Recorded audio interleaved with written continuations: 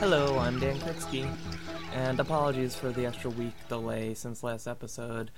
Some real life stuff got in the way, some Super Show prep, and plus I wanted to take some extra time to turn this issue over in my head, because this is issue 11 of Green Lantern Mosaic, the John Stewart solo series from the early 90s. And if you remember several episodes back, the letters column had Gerard Jones promising that issue 11 would be where he puts some major foreshadowing and clues to where this book is going. And in typical Mosaic manner, he did not do it in a very blatant way, although he kind of did, I guess. This is a very Mosaic-y issue, I'll say. Alright, this entire issue is... It's kind of a mix between two entertainment tropes. It's the waking dream and the near-death experience kind of thing mushed together. I mean, a cut to the end first. John Stewart wakes up at the end of this, because this entire thing happened while he was asleep. And it's one of those dreams where, he's fully aware that it's not right, it's a dream, and he looks normal, and he's dressed in his uniform, he's wearing his ring, but everybody sees him as, like, say, a 10-year-old boy, because that's kind of the time period his dream is flashing him back to. And everyone in the dream, they fully, they can see him, but it doesn't necessarily act like they can't see him for what he really looks like, but they almost choose to react to him like he's still that child in both appearance and fact. It's weird. It's pulled off very well, and John just kind of rolls with it too, because if you realize you're in a dream, you may as well just go with it until it's over. Play it out. And the other half of that is it also gives it kind of gives the vibe of like a trip to the afterlife, because he encounters people that he knows are dead, and he gets to interact with them after the fact. I mean, let's just down to the meat of the issue. The first two people he runs into are his father and mother. I think, both of whom, this is among his mother's last days, and he gets lectured by his father all over again, as this being like just pounded into his head that you have to work harder, you have to make yourself needed to those around you, you have to get ahead in the world. And then from there, John just wanders through his life with this urban, suburban landscape that frankly, like, there's a bunch of panels in here. There's at least 1 or 2 pages of no dialogue where John is just walking through the streets of this normal-looking place. And the looks on his face, and he looks so almost lost, even though this is where he grew up. These are the places that should be most familiar to him, but it's kind of interesting, because he seems... It's almost like this normal setting is more alien to him now than the Mosaic is. John makes his way to his grandmother, who is still saying prayers for her dead husband, John's grandfather. John doesn't really get why, because he cheated on her constantly, and that's how he died. One of his mistresses stabbed him in the heart with a steak knife, which, we get to find out as he shows up again. Steak knife in his chest, gallons of blood gushing out of the wound, like, continuously. It doesn't stop. It's just going and going the entire time he's talking. And the two of them wander together for a while, and all the while, everything John hears and comes back, true to form, to architecture, because his father always reinforced to him that you have to find a better place. You have to find a better place for yourself. And John was always happy as a kid growing up in this neighborhood. So he figured, okay, Dad must mean a better building. And he details all the different kinds of buildings they pass in their travels and what he thinks they say about the human condition and fate and what effect architecture can have on society itself and on crime and on order. He starts with some cheaply made, mass-produced housing that all looks identical. He moves on to some more upscale kind of townhouses, and then over to where his grandmother lives, this kind of slummish apartment building, and over to these skyscrapers that are just this cold, sterile public housing. And from there, from the most unnatural, colorless, lifeless, depressing place to live you can get, John hears a little voice, as he walks by what's got to be the most earth-friendly home possible, a tree in a park. And he looks up, and the voice talking to him is Chip. That's right, we got Chip again. Chip, who is still dead from issue 2. He's just chilling in this tree, and he invites John up to come see his better place. Where there's acorns and nuts everywhere, and you never get full. It satisfies your hunger, but it never gorges you. And here John expresses to Chip, he can't be happy to see Chip. He can't really question why Chip is here, because, why would you start now questioning it? You just had your blood-gushing grandfather take you on a tour of the city. You're not going to question a squirrel eating some nuts in a tree. But John, he throws out there a lot of stuff that fans were thinking. He expresses this frustration and sorrow about Chip dying, especially since Chip should have been able to save himself, and if not Chip, then John should have been able to save him. And John even chalks it up to Sinestro's influence. He says, Sinestro was in my head. He kept me from saving you. And Chip just finds this supremely funny, because he flat out says here, Sinestro wasn't in control. Sinestro couldn't do anything that you didn't want him to do, and we'll get back to that a little bit later. Because Chip quickly changes the subject, and as he shows John, reinforcing the heaven element again, he shows John the top of the tree from which you can see Earth and Oa and Chip's planet. Oh God, Hulven. I don't know how to say this name. It's H''Lven. I think it's supposed to be. Oh, actually, I think it's probably a play on heaven. It's Helven, we'll say. And they're all just shining in the night sky, and it's kind of funny when John says, "Wait, but if all those worlds are there, where are we?" And Chip just says, "Oh, don't you remember, John? We're in a tree." Then out of nowhere, the old-timer shows up. This is the Guardian, Appa-Aleopsa, the one who's dead and whose memories are lodged inside John's brain that's been giving him some kinds of trouble. And the two of them go for a walk together. And Chip can't go with them. He just says, I can't go any higher, John, but you can always come back here to talk, which, the whole near-death experience thing again. But this staircase just starts to appear as they walk up it.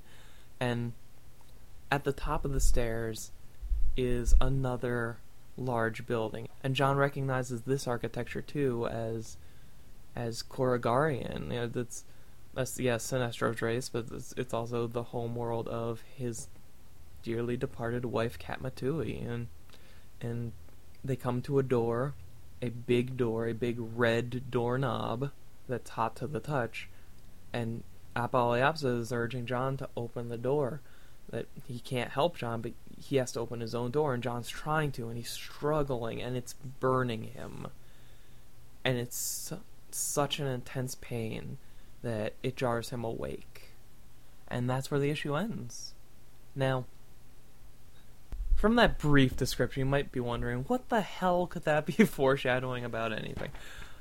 There's some stuff in here. Okay, I wanted to get that out of the way so I could just look at some specific panels and pages here. Okay, and something to know about all of this is Jar Jones does a good job of giving you just enough information to make you think, okay, are they really saying this, or are they really saying this, or are they really saying this? Because it's weird. We still lack the proper amount of information to really put any of this in context, but you can kind of see where they're going in some spots. Like on page 3, panels 3 and 6, when John's talking to his dad. This is right after John says, Dad, don't you notice anything different about me? I'm a Green Lantern. I'm wearing a superhero uniform. I have this glowing ring.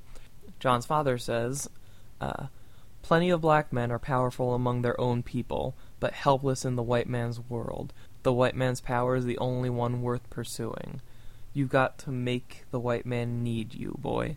And then panel 6, after John criticizes him, making speeches and all, his father continues, you'll hear my speeches, in Air Bunnies, until you learn the truth. The world is cruel. You learn how it works or it kills you. And I thought that was a nice kind of... It could almost be talking about the Mosaic. Because that's kind of... that's something John's been finding in the last 10 issues, is that you can't really...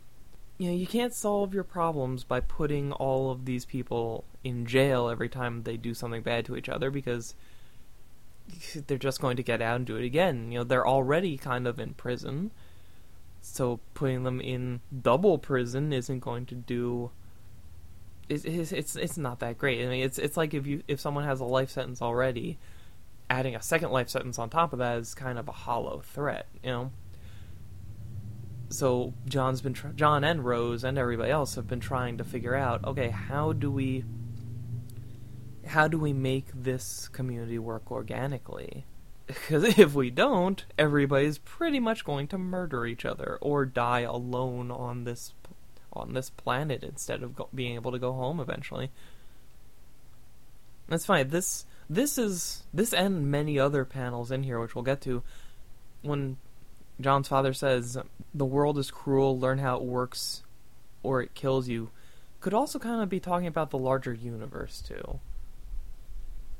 Because if you remember, Mosaic is nothing if not a microcosm for the universe. John, too, but actually that's something I forgot to point out on the cover here of issue 11. It's not just titled Green Lantern Mosaic, it's I, Mosaic, with a comma. So think iRobot, And I guess it's subtly running the parallels. You could say it's subtly hitting you in the face with the parallels between John and the Mosaic in this issue. Like on the very next page, John's father confronts him again after John visits with his mother briefly, and says, this is John's dad, get to school, boy, learn about the world, their world, learn, nobody can beat you then, learn, and you'll get that better place. Which, it's funny, looking at this now, John's father seems... He's very much a guide character in this dream, in this vision, or whatever you want to call it. Certainly less passive than the rest of the guides he encounters here, but he really wants to push him in the right direction here, and that right direction in the context of the series could very well be, how to say, because he keeps saying, the way he puts it, he even corrects himself. He says, learn about the world, their world. Learn and you'll get that better place. It's about this point that I wonder, alright, is he talking about the Mosaic? Or could he be talking about the Guardians? Because when it comes right down to it, it is their world. And if you remember from last episode, there's something about the Mosaic they're holding back from John.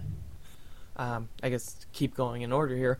Page 5, the last 3 panels, we get an interesting bit of insight into John and why he thinks the way he does about things, why he approaches things the way he does. He passes by the houses that he used to live in and the neighborhood he used to live in, and then you get to this one style of house in the more wealthy neighborhood. Let's see. It's the kind of house that has lots of wood paneling and supports visible to the exterior. And John says to himself, I wondered why, if it was such a fancy house, they made the timbers show from the outside, and why the drapes were always drawn and the inside seemed so hidden. Then I thought, that's how I thought it should be.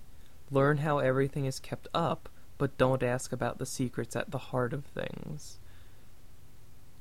And then he just stands there pausing and looking at the house, which I think ties nicely into what his father just said a page earlier, how John's been taking things fairly surface level for the series so far, and he really hasn't. He's been very matter of fact with it. He's been looking for the answers to the questions that are the most in your face at the moment.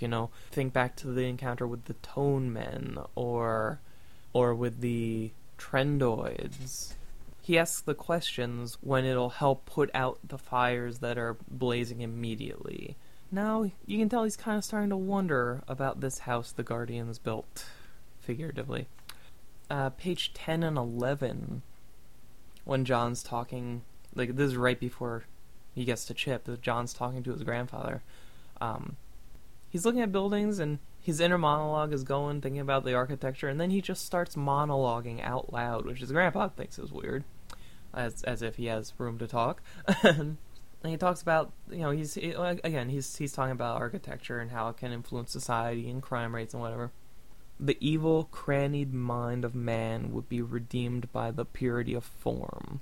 Criminals would vanish because they no longer had alleys or darkened hallways in which to hide and nurture their evil. Of course, all that happened is that the criminals grew bolder and accustomed to the light. And what's interesting about this, what made this jump at me, is that it would seem to suggest that John's been going about this whole Mosaic thing wrong. Because again, he's been approaching a lot of this from the perspective of an architect. His instinct tells him that, okay, you build a better building, it improves people. Whereas, people realistically are an X factor in all of this, in everything, because you never know how a single person is going to react to something, let alone a community of people, let alone 100 communities of people thrust together against their will. And, maybe he should be thinking about this more in terms of the road and less in terms of the structure of the mosaic or the structure of society. And can you structure society, or will you just kind of herd society in a direction it wouldn't otherwise go and cause people to become worse than they otherwise would have been? How much control does John have over the individuals that he's watching over, and how much control should he have? Now we're back at Chip, page 15. Let's get back to this, because Chip says, after he finishes laughing at John, he says, Sinestro couldn't do what you didn't want, John. Sinestro couldn't have been in your head if you hadn't invited him in. The Guardians knew that. They knew how you'd invited the old-timer in, so they put you against the battery and thought you would invite Sinestro in too. Now that is actually kind of funny, because in the last episode of the LanternCast I was there to record for, the issue we read, the last month's issue we read, seemed to suggest to me that maybe the Guardians infected Hal Jordan with parallax on purpose that first time, and now we have Chip basically telling John that the Guardians infected John with Sinestro on purpose in a way that has so many parallels, because Sinestro was this disembodied entity in the Central Battery at the time. Now, which is odd. Now, I'm hesitant to take this as fact because, again, this is in John's head, Unless it's not. A couple pages later, when the old-timer shows up, John says, "But you're still alive in my head. Does everybody who dies keep living on in my head?" And the old-timer just doesn't say anything, and then says, "Walk with me, John," and they go to the staircase. So who knows, maybe this isn't a dream, maybe this is the afterlife, and John's just interpreting it as a dream. So who knows, maybe everything that's being said to him in this issue is total bullshit, but maybe it's all real. God damn you, George Jones. Now, the back and forth with Chip gets particularly interesting after that, because they're standing at the very top of the tree, on top of the branches and leaves, and Chip says to John, "You've gone as high in the green as you can, John, but you've been leaving behind something red." And John, of course, thinks he means, something red. That's the creature that you saw on the road right before you died. That was the bad thing in me. It was Sinestro, and that's what we all assumed as we read it and went through the book. But Chip says, no, that's not the only red. You still have some red in you. And John's freaking out because he's like, "No, I expelled Sinestro. What are you talking about?" Chip reaches his hand, all Black Lanternly, reaches his hand into John and pulls out his glowing red heart. He says, "See? Something red."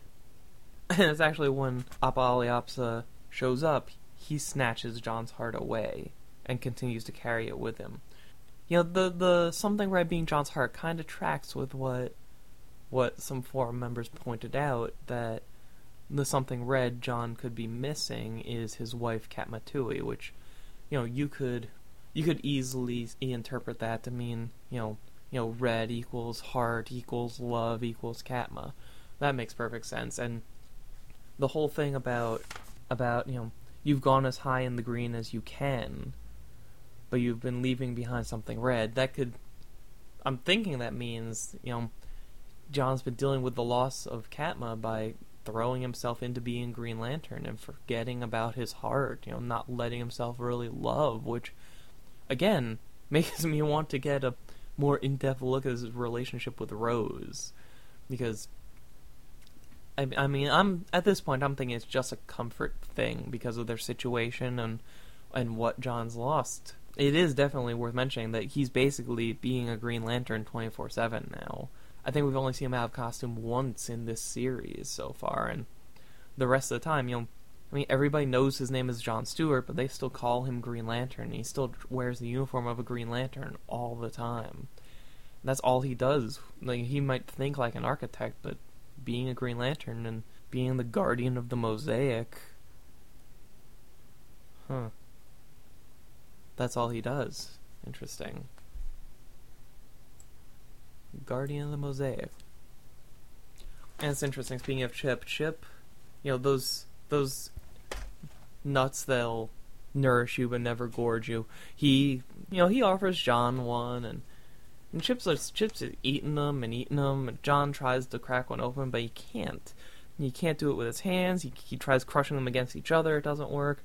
He even tries using his ring, but the constructs just break apart. And Chip says, "Oh, that's too bad, John. I wish I could help you, but you have to open them yourself."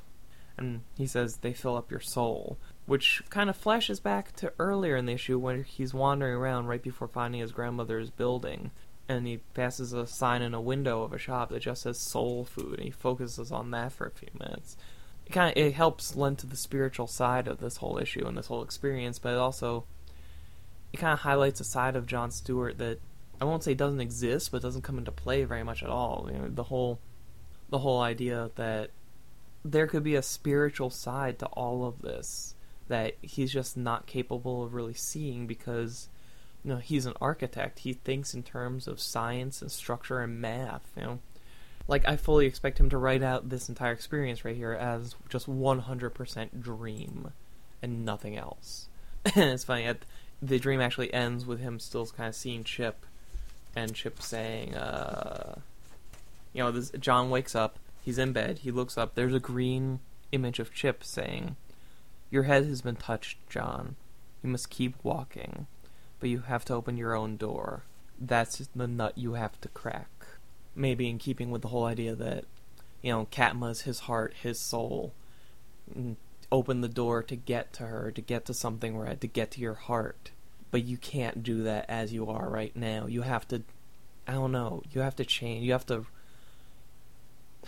He found this out in a tree. Maybe he has to see the forest for the trees. To keep going with the spiritual references, there's this line, this theme that keeps running through this issue, where, let's see, it first shows up when John's talking to his mother about her impending death of cancer. His mother says to him, "There's nothing we can do, baby. God puts his hand on our head and we walk with him. And you get your books and go off to school. And that comes back again on page 8 when John's asking his grandmother about his grandfather's death. And she says to him, God put his hands on the black man's head, little Johnny, and we'll walk with him. And that's when the grandfather shows up, all blood-spewy-ly. And, after they argue back and forth for a few minutes, he escorts John out so they can go on their walk.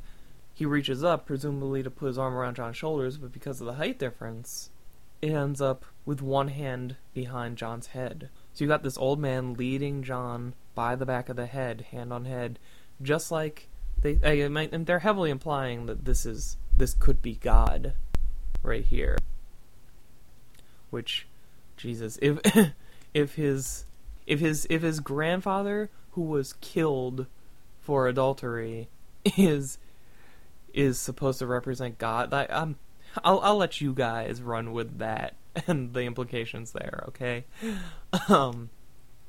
But then it links back to what we said already about Chip's message to John as the dream was ending, about, your head has been touched, and the whole basically you've been given guidance, and wherever you want that to be from, it was given, and it's up to you to do what you can with it, and make of it what you will.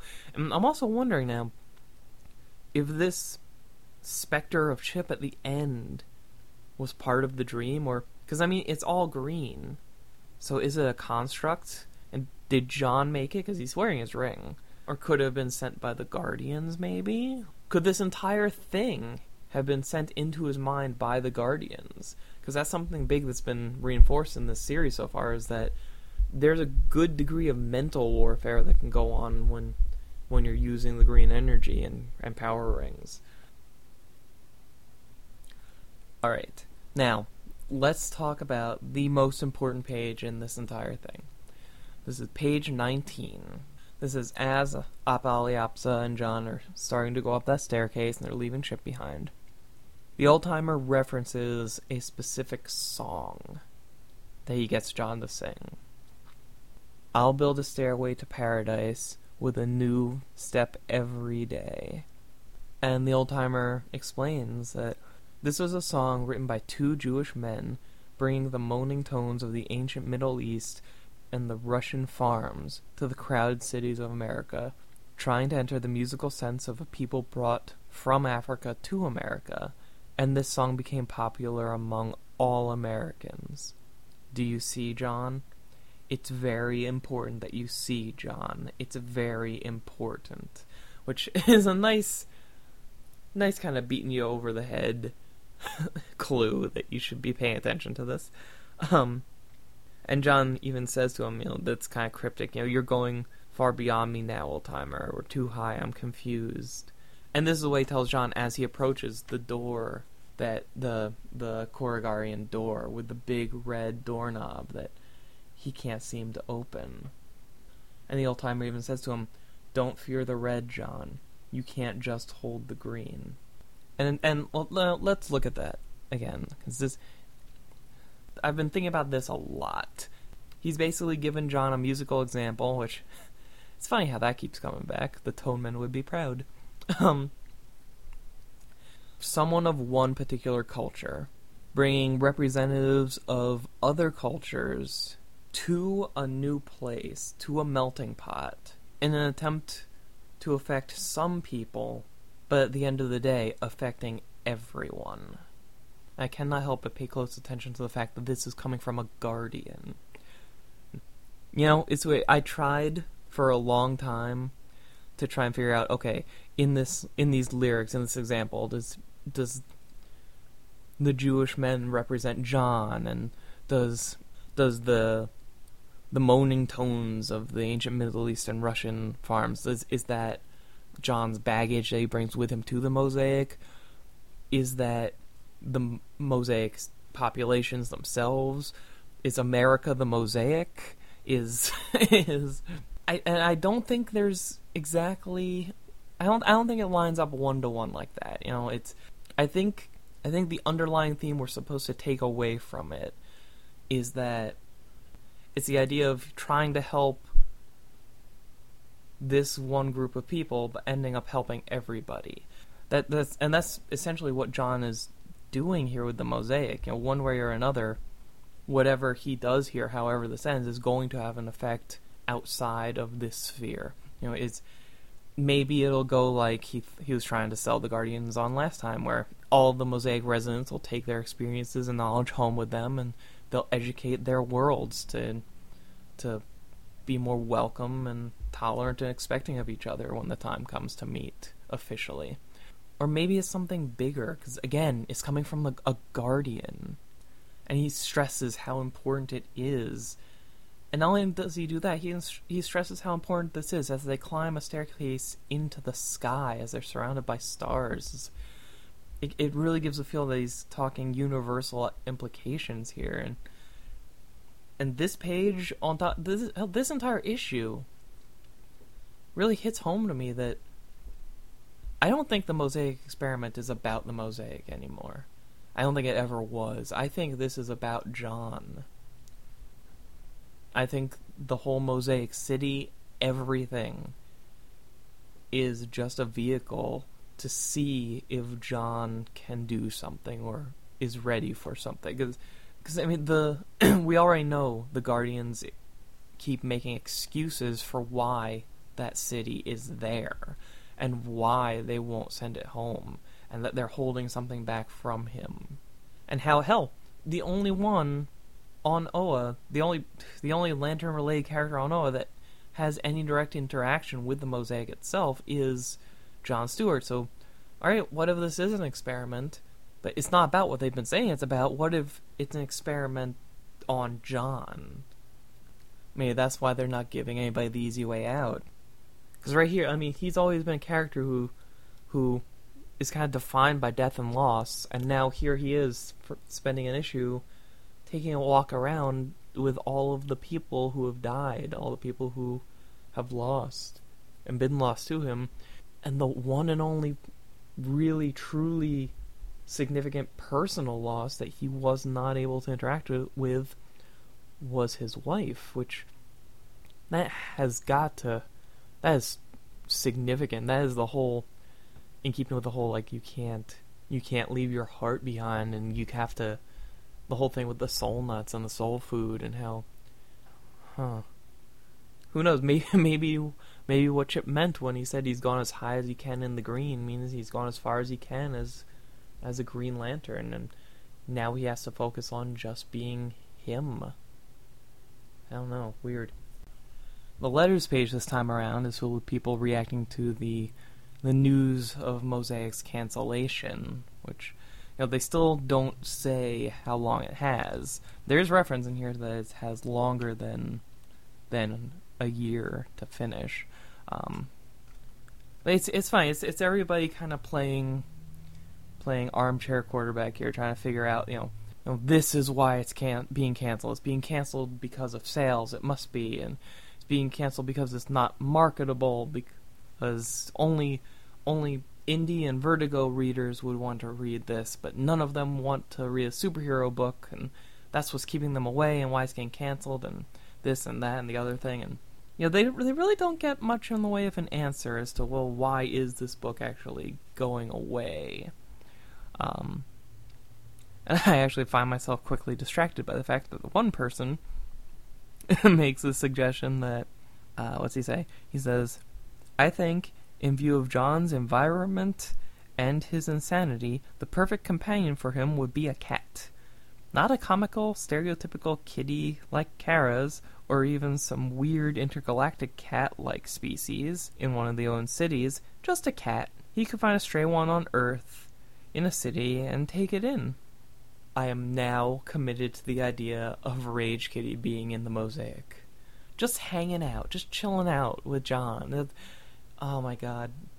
The possibilities.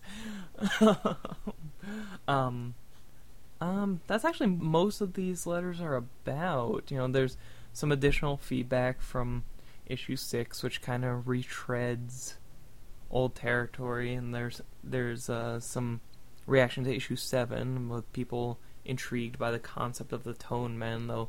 Although there's one person who doesn't really...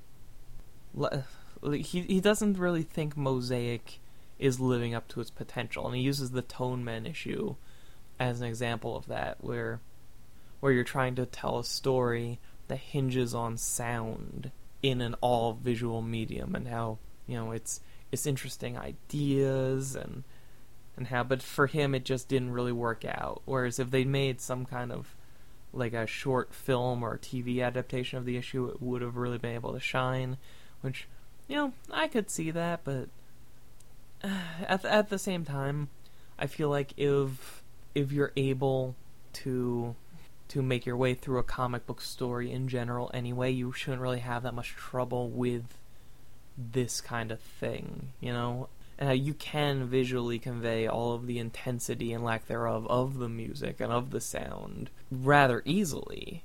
And, the heavy use of lyrical quotes help kind of guide your imagination through it, so you can fill in your own gaps, your own sound, if you really want to, if you just kind of go with the story.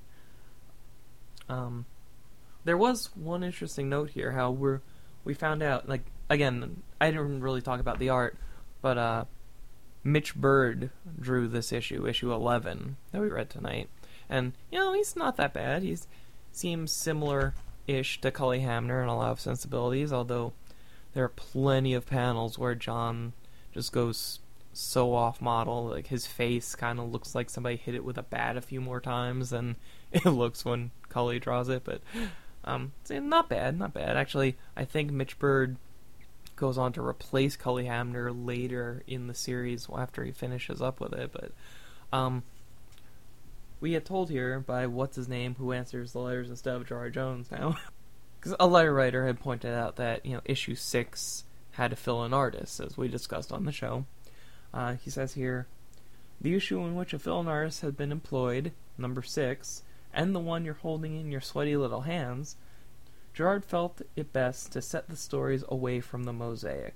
Cully Hamner's vision of the world and its inhabitants is so compelling and so indelible that it seemed best to keep that look consistent. Of course, since John will likely appear in every issue, fill-in artists notwithstanding, you'll be treated to different interpretations of him. That's interesting. I didn't think about that. Like, this is the second time we get a Mosaic issue where the Mosaic itself is not featured at all. And for both of these instances, they've had fill-in artists, and I had never thought that, okay, they did that for an actual specific purpose. I thought they were having scheduling problems or something, but that's interesting. I like that. It's a shame that's going to kind of fall apart later, considering that we know Cully Hamner, he does, I think, the next few issues, and then every other issue, and then ends on number 15, and I want to say Mitch Bird finishes it out, but, whichever. Although, who knows, maybe by then something, the shit could hit the fan, and the change in visual style could be appropriate. God, I've been looking forward to this issue for a while now, ever since I read that on the air in the letters page talking about the impending issue 11. And it's weird, I almost, like, this was very much an issue that existed to further the plot of the series, which they needed, because it's been almost a full year of it, and they really hadn't done anything like that yet. But, I guess you could argue that the tour bus around the planet was kind of that, but I don't know, I'd call that more of a furthering or a reaffirmation of concept than anything else. But yeah, some good stuff to think about. I absolutely guarantee you all of my thoughts did not end up in this episode, because as you sit down and talk about this, I took notes as I was reading it and throughout the weeks as I've been thinking about it, but and hell, some of the stuff that There was stuff that came off the top of my head as I sat down to record this that never occurred to me before. So please weigh in on this issue. I want to hear what people have to say, what you think, what you could infer from the contents of this issue, keeping in mind that I've not read past this issue yet. So don't go saying, oh, well, in issue 18, when this happens, and John's father is really a scarecrow from The Wizard of Oz. I don't want to hear that just yet. We'll cross that bridge together when we get to it. So anyway, I'm just gonna cut this off now because I have been rambling. This is such a long episode. We're just gonna go. So you can contact me at dan@lanterncast.com. You can email the show in general at lanterncast@gmail.com or call our voicemail line 206-202-1159. Go to LanternCast.com to get the episodes and also link to our forums at thecomicforums.com. We're on Twitter. I don't know how that works, but I guess twitter.com/LanternCast, maybe? We'll go with that. We're on Facebook. But go to the forums. It's awesome there. Just go there. Do it. It's a great place to go to talk to fans of the things that you love. Hell, even if you don't want to go to our forums, there's like 80 different forums right there in a big list. You're going to find something that you want to talk about and amazing people that you'll love talking to. And one final note before we go, I want to congratulate Tom Caters of the Tom vs. Aquaman podcast for winning the 2010 Noisy Award from comicbooknoise.com in the best single host new comic book podcast category. He does a good show, Tom does. I've been listening to it for a couple years now. You can go to his site, which is tomvsdcu.posterous.com, or just search Tom vs. Aquaman on iTunes. And actually, if I can make a recommendation, go back to Tom vs. The Flash. It's all in the same feed. At that first 20-30 episodes, where he's still talking about the initial Silver Age Barry Allen stories, where everything is all crazy and goofy and funny. Like, those are so much fun.